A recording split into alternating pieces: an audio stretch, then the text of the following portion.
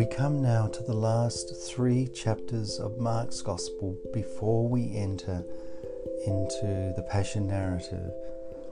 So in chapters 11, 12, 13, what occurs now sets up the story of the Passion, the high point of the Gospel of Mark to which everything has been pointing.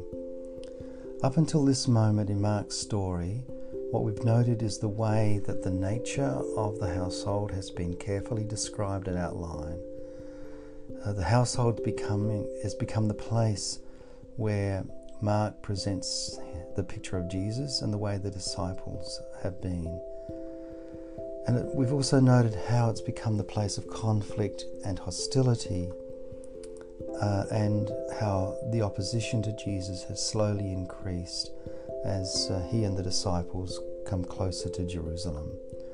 What's been quite clear in the previous section from chapters 8 to 10 is the necessity of a clarity of vision, which is to deal not with so much with a physical sight but a spiritual insight, and it's clear the disciples are becoming dull.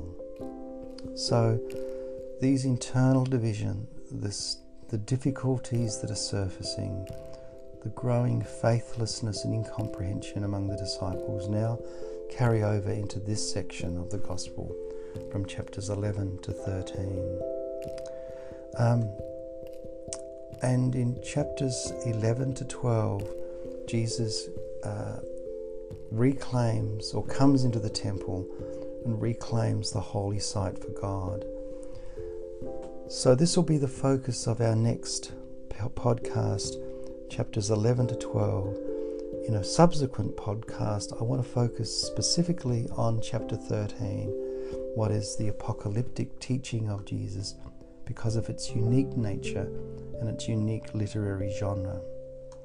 It's these 2 sections, chapters 11 to 12, and then the subsequent chapter 13, that prepare us for what's going to come in the next section of the Gospel and the Passion narrative, where antagonism to Jesus reaches flashpoint, where the focus moves to the temple and the whole debate that Jesus has with the religious establishment grows more tense.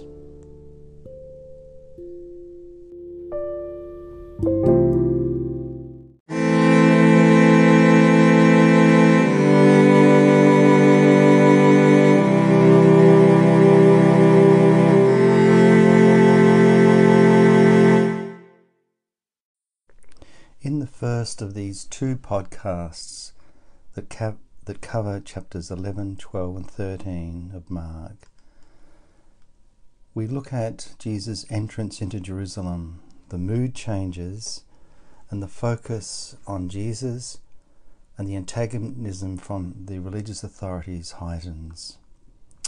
So in chapter 11, verse 1, he draws near to Jerusalem, to Bethphage and Bethany, to the Mount of Olives, where he sends 2 of his disciples and says to them in verse 2, "Go into the village opposite you, and immediately as you enter it you will find a colt tied on which no one has ever sat. Untie it and bring it. And if anyone asks you why you're doing this, say the Lord is in need of it, and will send it back immediately." Whatever of the historical circumstances that warranted the memory of this narrative, it's quite clear as the story unfolds that the colt and the Lord needing the colt flags a new mode of power and occupation. It's an act of humility. So the disciples go. Everything happens as Jesus had predicted. They find the colt and they untie it and they bring it to Jesus. And in verse 7, they throw their garments on it and he sits upon it. So he rides upon an animal and upon the clothes of the disciples, the garments of the disciples. He becomes like another disciple. But what's going to occur now as as his passion nears, the discipleship is the disciple he has now with God. So, in verse 8, many spread their garments on the road, and others cut leafy branches and spread it as well. And then comes the quote, the echo from Psalm 118, Hosanna, blessed is the one who comes in the name of the Lord. Blessed is the kingdom of our father David that is coming. Hosanna in the highest. And that last part being an echo from Psalm 148 verse 1 and Job 16 verse 9. So there's this connection that the gospel writer makes to Jesus riding in a humble, triumphant manner, escorted by his disciples. And it subverts imperial power and the thought that when emperors rode into a city to conquer it or to take it over, they were accompanied by their armies and they rode in on this great horse. In verse 11, he enters Jerusalem and goes straight to the temple, the religious centre. And Mark says, and when he had looked around at everything, as it was already late, he went out to Bethany with the 12. So he goes back to the Mount of Olives and to the city or the town just beyond the peak of that mountain, the Mount of Olives. And what Mark begins to set up now from chapter 11, verse 11 to verse 27 is another literary analysis or a literary structure that designates why Mark has Jesus do various things. So it's in this framing technique that we've already recognized. Jesus enters into Jerusalem and he withdraws in chapter 11 verse 11. And then comes the curse of the fig tree in verses 12 to 14 that I'll come back to, the curse of the fig tree. Then comes his confrontation with the authorities in the temple precinct in verses 15 to 19. And then occurs the withering of the fig tree in verses 20 to 26. And then finally this section in verse 27 completes with Jesus entering Jerusalem again and being opposed by the Sanhedrin. So there's this onion layering effect occurs. So he enters Jerusalem in verse 11 and he enters Jerusalem in verse 27. That's the outer onion ring, the outer frame. And then there's an inner frame where Jesus curses the fig tree in verses 12 to 14 and the fig tree withers in verses 20 to 26. And right at the centerpiece are these verses 15 to 19 where Jesus confronts or is confronted in the temple, where he's tested in terms of his authority. So this structure, this deliberate structure which Mark creates, helps us to focus in on the centerpiece which occurs in verses 15 to 19. But let's take the text as it unfolds, the narrative that Mark constructs. So in verse 11, we've already mentioned it, he goes to the temple, looks around and withdraws to Bethany. Now to verses 12 to 14. On the following day when they came from Bethany, he was hungry, and seeing in the distance a fig tree and leaf, he went to see if he could find anything on it. When he came to it, he found nothing but leaves, for it's not the season for figs. And he said to it, "May no one ever eat fruit from you again." And his disciples heard it. So that's verses 12 to 14. Then comes verses 15 to 19, which we'll skip over for the time being, and come to the next section dealing with the fig tree in verses 20 to 26. As they passed by in the morning, they saw the fig tree withered away to its roots. And Peter remembered and said to him, "Master, look, the fig tree which you cursed has withered." Jesus answered, "Have faith in God. Truly I say to you, whoever says to this mountain, 'Be taken up and cast into the sea,' and does not doubt in their heart, but believes what they say will come to pass, it will be done for them. Therefore I tell you, whatever you ask in prayer, believe that you have received it, and it will be yours. And whenever you stand praying, Forgive if you have anything against anyone, so that your Father also who is in heaven may forgive you your trespasses. Now, this is a very intriguing section dealing with the fig tree. The fig tree is symbolic. So often when people read the gospel and they go over Mark's gospel, and often they come back to this: why does Jesus curse the fig tree? The fig tree is harmless. Well, there's something quite symbolic happening here, and it goes back to the First Testament, to the Old Testament, and the relationship that the image of figs has with Israel. One key text comes from Jeremiah 24, where Jeremiah has this vision from God, and it's all to do with figs. And so let me work through this very, very quickly, or efficiently perhaps. So Jeremiah writes, "The Lord showed me 2 baskets of figs placed before the temple of the Lord. This was after King Nebuchadnezzar of Babylon had taken into exile from Jerusalem King Jeconiah, son of Joachim of Judah, together with the officials of Judah, the artisans and the smiths, and had them brought to Babylon."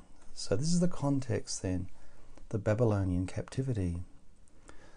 Jeremiah goes on, "One basket had very good figs, like first ripe figs, but the other basket had very bad figs, so bad that they could not be eaten. And the Lord said to me, 'What do you see, Jeremiah?' I said, 'Figs. The good figs very good, and the bad figs very bad, so bad that they cannot be eaten.' Then the word of the Lord came to me. 'Thus says the Lord, the God of Israel, like these good figs, so I will regard as good the exiles from Judah, whom I have sent away from this place to the land of the Chaldeans. I will set my eyes upon them for good, and I will bring them back to this land. I will build them up and not tear them down. I will plant them and not pluck them up. I will give them a heart to know that I am the Lord, and they shall be my people, and I will be their God, for they shall return to me with their whole heart. But thus says the Lord, like the bad figs that are so bad they cannot be eaten, so will I treat King Zedekiah of Judah, his officials, the remnant of Jerusalem, who remain in this land, and those who live in the land of Egypt. I will make them a horror, an evil thing to all the kingdoms of the earth, a disgrace, a byword, a taunt, and a curse in all the places where I shall drive them. And I will send sword, famine, and pestilence upon them until they are utterly destroyed from the land that I gave to them and their ancestors." So there are 2 lots of figs, the good and the bad, and what this prophecy reflects on is the bad figs represent the leadership of Judah, represented by King Zedekiah and his officials, and the remnant, the elite remnant. So these figs in Mark's Gospel become an image of the kind of leadership that is bankrupt. And then there's another, there are other quotes that pick this up. Later, Jeremiah talks about the king, this is in 29 following, verse 16, how God will, concerning the kings who sit on the throne of David and all the people, that God is not going to let loose on them the sword, because they are representative of these good figs. So it's this image of the figs as a symbol of leadership that now gets picked up here in the story in Mark's Gospel, as Jesus comes to the heart of Jewish religious obedience and the heart of political power in the temple and in the city itself.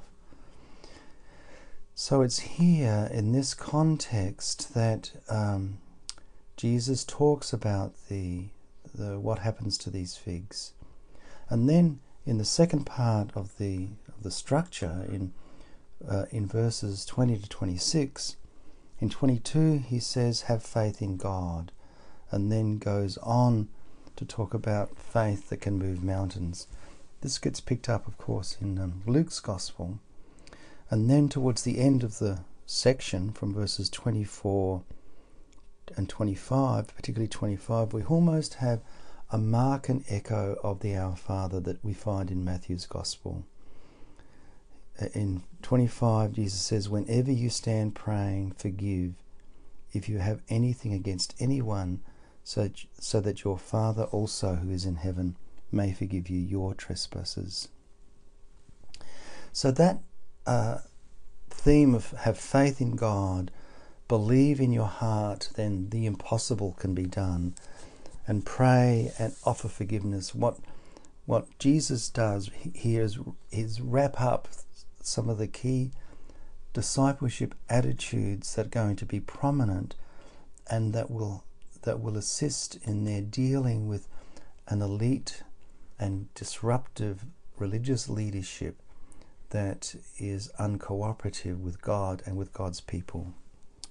So this carries over then into the next section of chapter 11, from verse 27 and following to the end of the chapter, where there's this, as Jesus is walking in the temple, we have the chief priests and the scribes and the elders, therefore the religious establishment, questioning Jesus' authority.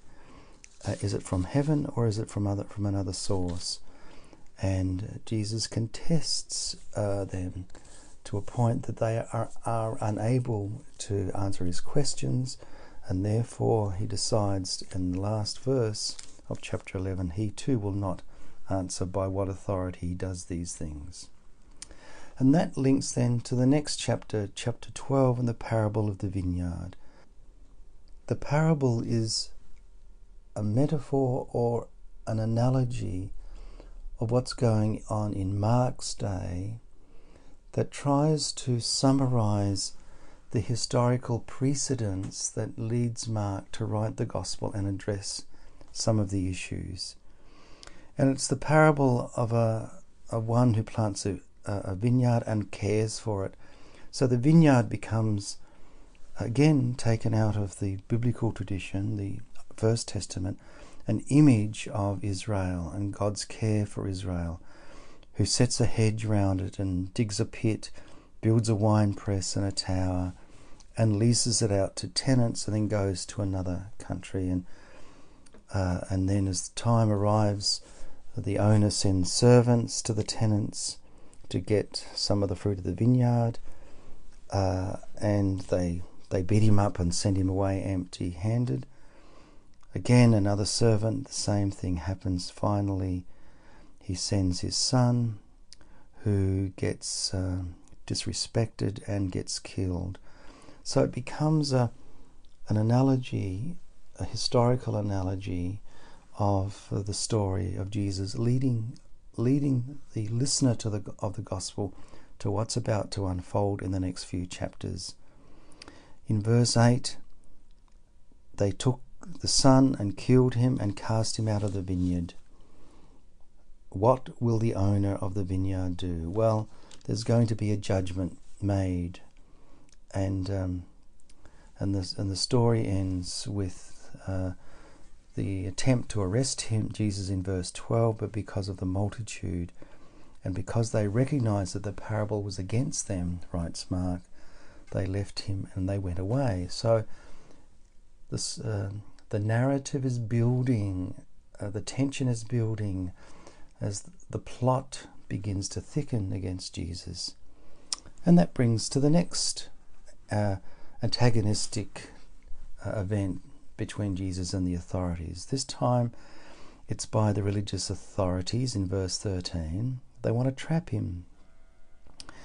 And so they bring to him the question, is it lawful to pay taxes to Caesar or not?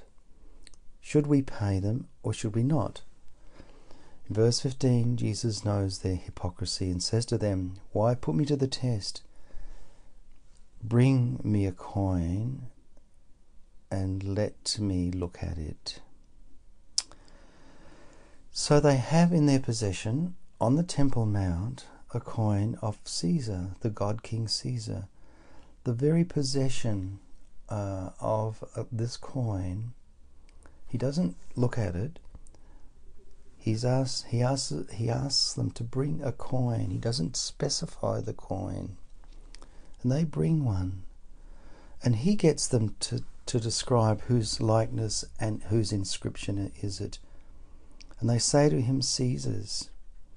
So the very fact that these religious officials, the religious leaders, hold within them the coin of the god King Caesar on the Temple Mount, where they are practitioners of the Torah and the primary commandment that they should have no other gods before them. Their very possession of the coin contradicts the very faith belief they have, represented by the temple and by their presence on the temple. He says to them, whose likeness and inscription? They say Caesar. And he then he responds, or give to Caesar what belongs to God, Caesar, and to God the things that are God's. Well, of course, everything is God's, but they have forgotten that relationship. Hence, the scene ends with amazement. And then comes another contest, this time from those who believe that there is no resurrection. So the next conversation is about what happens after death, after a woman has married so many husbands, whose wife will she be? And Jesus responds that, of course, God is God not of the dead, but of the living, and quotes in verse 26 from Exodus chapter 3, verse 6, where God says, I am the God of Abraham, and the God of Isaac, and the God of Jacob. And Mark's Jesus' comment is, God is not God of the dead, but of the living. So even the discussion about whose wife will she be in the afterlife misses the whole point about their relationship to God. Then comes the discussion about the great commandment in verse 28. So this question, again from the dispute that emerges, which in verse 28 is, which is the greatest commandment of them all? What's the first of all? And verse 29, Jesus goes back to the faith practice, the prayer of the Israelite community, what is called the Shema, that comes out of Deuteronomy chapter 6, verse 4. Hear, O Israel, the Lord our God, the Lord is one. And then picks up the ancillary of that. You shall love the Lord your God with all your heart, with all your soul, with all your mind, and with all your strength. So what's now happening on the temple, in the temple area, in the shadow of the temple, has to do with what is faith, what is authentic religious faith, what's at the heart of faith, and what's necessary. Well, it's this belief, the conviction of the unity of God and one's relationship to God, which flows over into how one is with the neighbour. And you shall love your neighbour as yourself. Jesus picks up, adding it to the Deuteronomy statement of the Shema from Leviticus chapter 19, verse 18.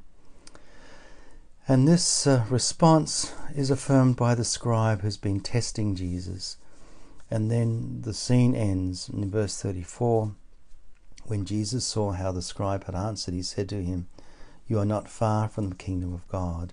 And after that, no one dared to ask him any more questions. And that comes to the final part of chapter 12, where Jesus denounces the scribes, the religious officials, interpreters of the Torah, who have abrogated their relationship with the people. They have so promoted themselves, they have forgotten their relationship with those who are impoverished. And that's exemplified by the ways that Jesus reminds his disciples to beware of the scribes who go about in long robes and have salutations in the marketplaces, the best seats in the synagogue, and the places of honor at feasts. So they're exalted, And yet, in verse 40, he says, they devour widows' houses and for a pretense make long prayers. So they're going to receive the greater condemnation. And then to cap that off, in the last part of verse 12, 41 to 44, we have this woman coming, a widow, and places her last bit of money in the temple treasury, and Jesus commits himself to critique the way the temple institution has been abused, so that someone like this widow does not feel free, but in fact obligated to give her last bits of coinage to the temple treasury. In verse 44, the final verse, Jesus says about the scribes, they've all contributed out of their abundance, but she out of her poverty has put in everything she had. Her whole life is represented by this. So on the one hand, this woman represents the poor who are committed to God, whereas the scribes and the religious elite, while projecting pretense to God, in fact are far from what God's intention is for the Jewish people. And on that note, then chapter 12 closes, and the next chapter, which we'll now look at, opens up with what is called Jesus' apocalyptic teaching.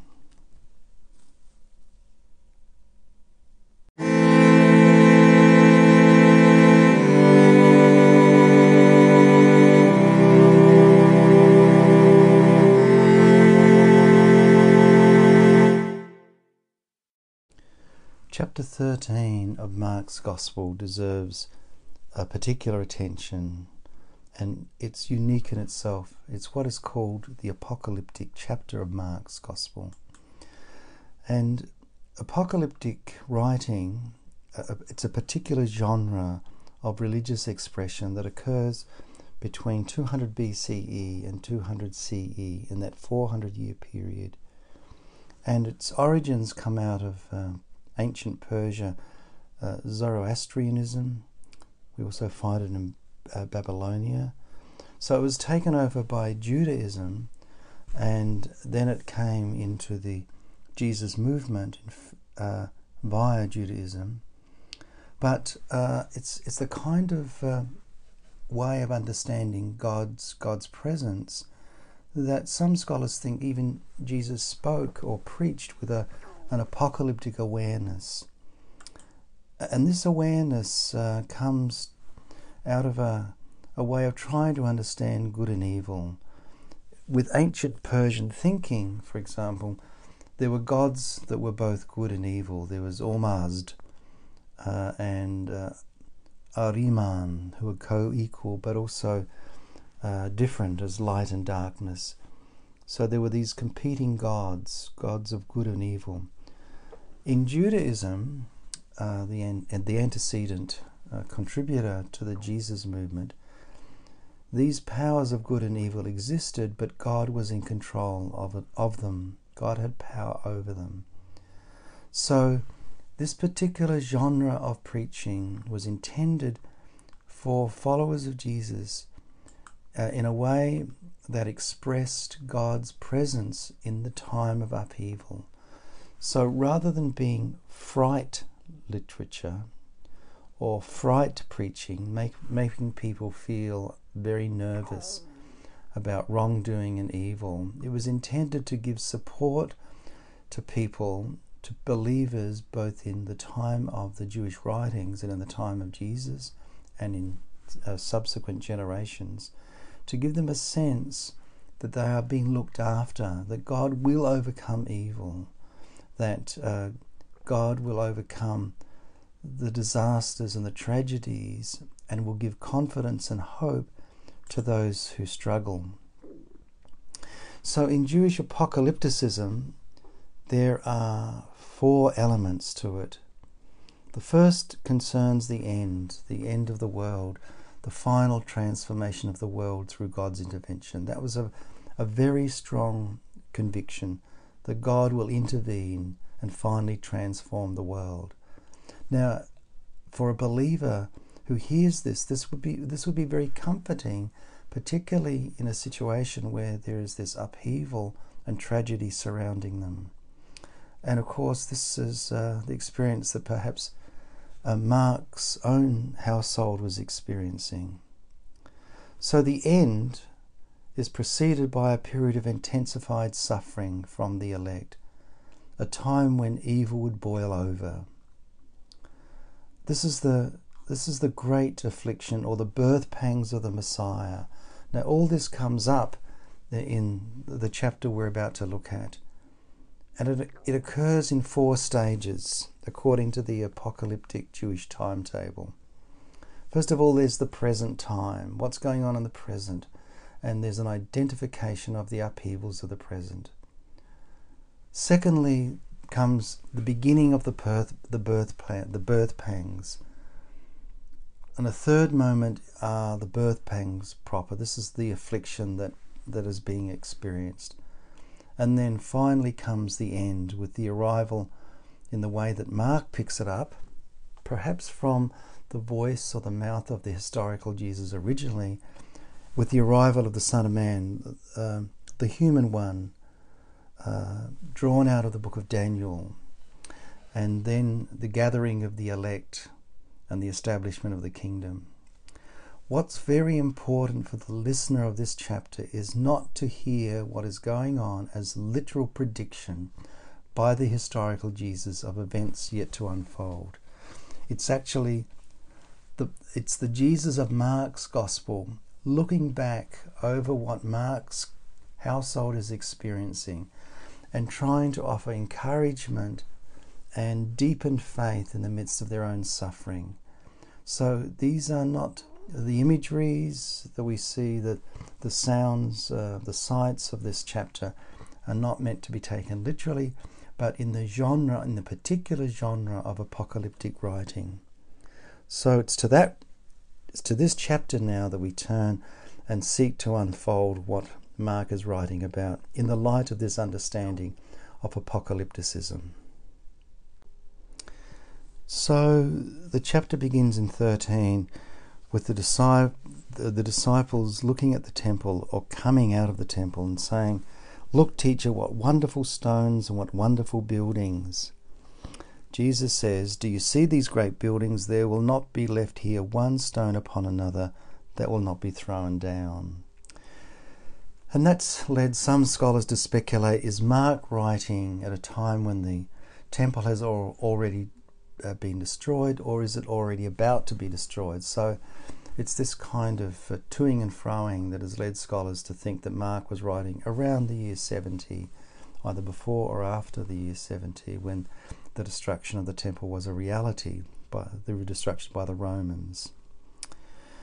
So then we have Jesus in verse 3 sitting on the Mount of Olives opposite the temple, and the 4 early appointed disciples, Peter, James, John and Andrew, ask him privately, "Tell us, when will this be, and what will be the sign when these things will all be accomplished?" What will be the sign that the destruction will take place? So what looks to be a divine foretelling or prophecy of what's taking place, it's Mark's Jesus looking back, offering again hope and encouragement, drawing on apocalyptic writing. So he says in verse 5, "Take heed that no one leads you astray. Many will come in my name, saying, 'I am,' and they will lead many astray." So in other words, Mark is reflecting on the reality that some people think they've got the answers and lead many astray. Jesus says to Mark's community, be very careful about these so-called predictors.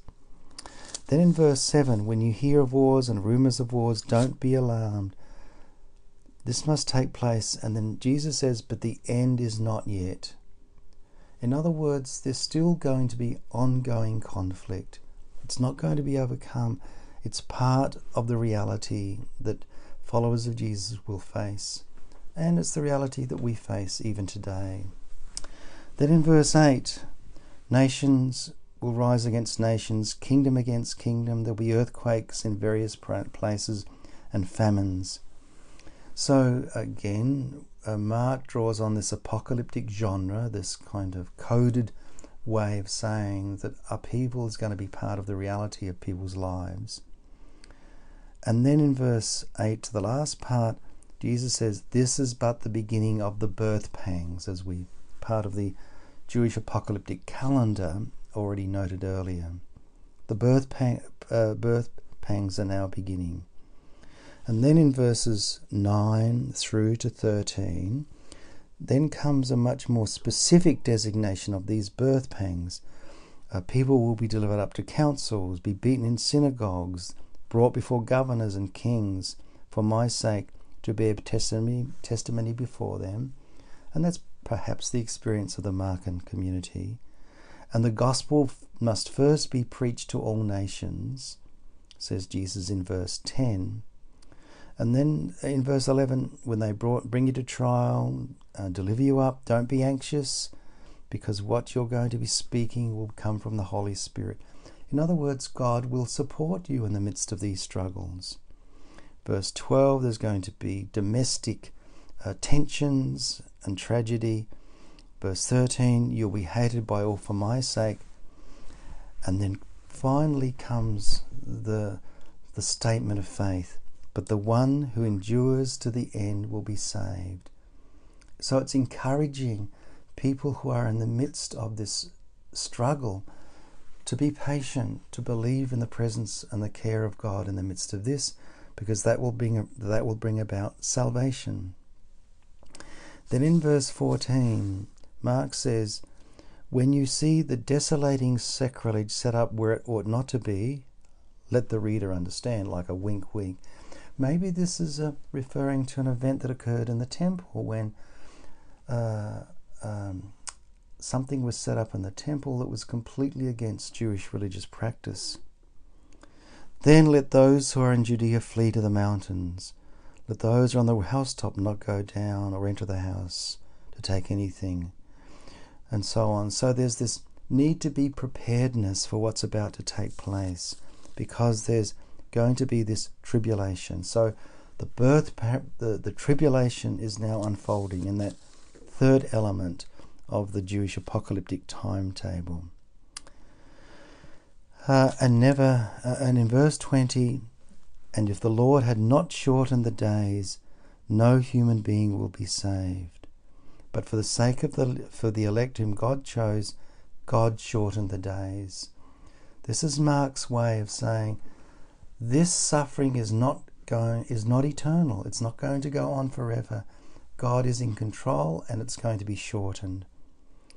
Verse 21, and then if anyone says to you, look, here is the Christ, look, there he is, don't believe it, because there's going to be false prophets and Christs to lead astray the elect.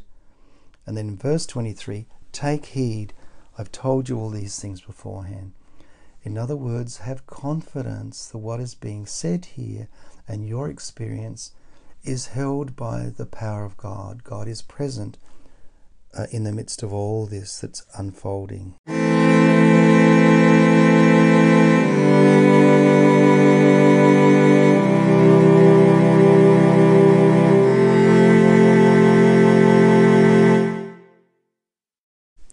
In chapter 13:24, Mark then draws again on apocalyptic imagery drawn from Isaiah 13 and Joel about the coming of the Son of Man in clouds with great power.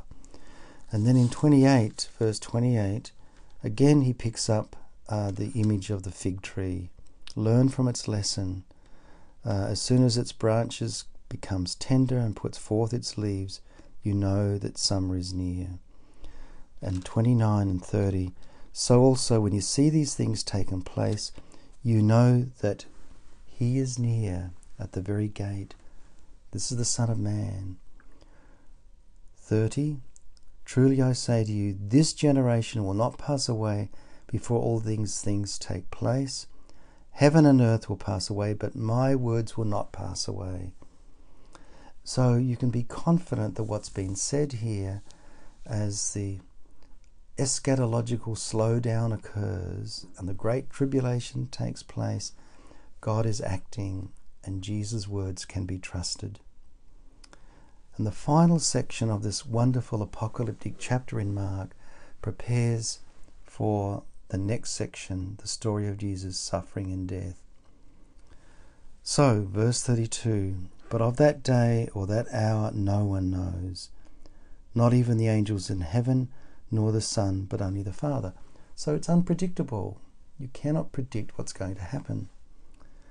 But then, from verse 33 to the end of this chapter, the word watch or take heed comes up. Take heed, watch. You don't know when the time will come. It's like someone going on a journey, leaves home and puts servants in charge, each with their own work, commands the doorkeeper to be on the watch. Watch, therefore. You don't know when the master of the house will come, in the evening, or at midnight, or at cockcrow, or in the morning, lest he come suddenly and find you asleep. And what I say to you, I say to all, watch. The listener of this particular passage would need to be unable to hear the words, if they don't hear the words, watch. So this openness, this clarity of vision, loosening the chains of the heart so that one can really deeply see, connects to, of course, to the earlier section, the Catechism on Discipleship, where the eyes of the blind needed to be opened. Here, as we're about to step into the Passion story, the words are watch. And what Mark also does is slow down the pace of the gospel story now. In fact, we even get the hours, the Roman hours. If you don't know when the master of the house will come, in the evening or at midnight or at cockcrow or in the morning, lest he come suddenly and find you asleep. Well, this is preparing for the next part of the gospel. Evening, midnight, cockcrow, or in the morning. These are the hours that are going to define the Passion narrative. Evening, midnight, cockcrow, or in the morning. Jesus' meal with his disciples, his arrest, the betrayal by Simon Peter of Jesus' death, and the resurrection. All this is so important as Mark slows down the narrative pace and invites us, the listeners now, to deeply watch what's going on.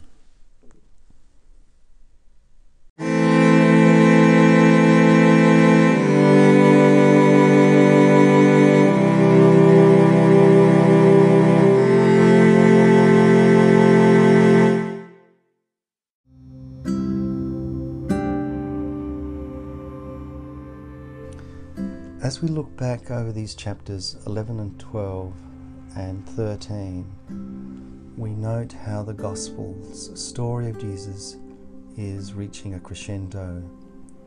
Over these chapters, we've noted how Mark is preparing us for the Passion of Jesus and the ultimate struggle that's going to occur with the religious establishment and even amongst the disciples. So the tension with the authorities and their institution is heightened. The temple becomes the site of conflict, of argument and exorcism. The religious interpreters of the Torah, the scribes, find themselves unable to comprehend Jesus' action or prophetic teaching, except for one scribe who asks the question about what's the greatest commandment. And while the disciples are present, they appear to interact very little with what Jesus is on about. They're in the background, but they continue to misunderstand and are unable to scrutinize clearly what's about to happen. So that's why the final words in the apocalyptic chapter 13 is addressed to them, the disciples, the literary disciples of the gospel, but also to Mark's audience and to us. They and us, we must keep awake, we must be alert to what's happening.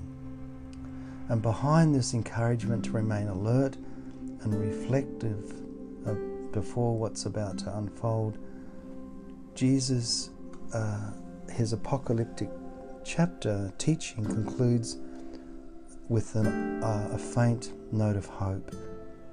Suffering and persecution will have reigned for a limited period only, but those who are afflicted, that's Mark's audience, and even ourselves in what we are enduring today, we can be confident that God is with us or with them, and the ultimate victory and God's salvation of humanity is inevitable.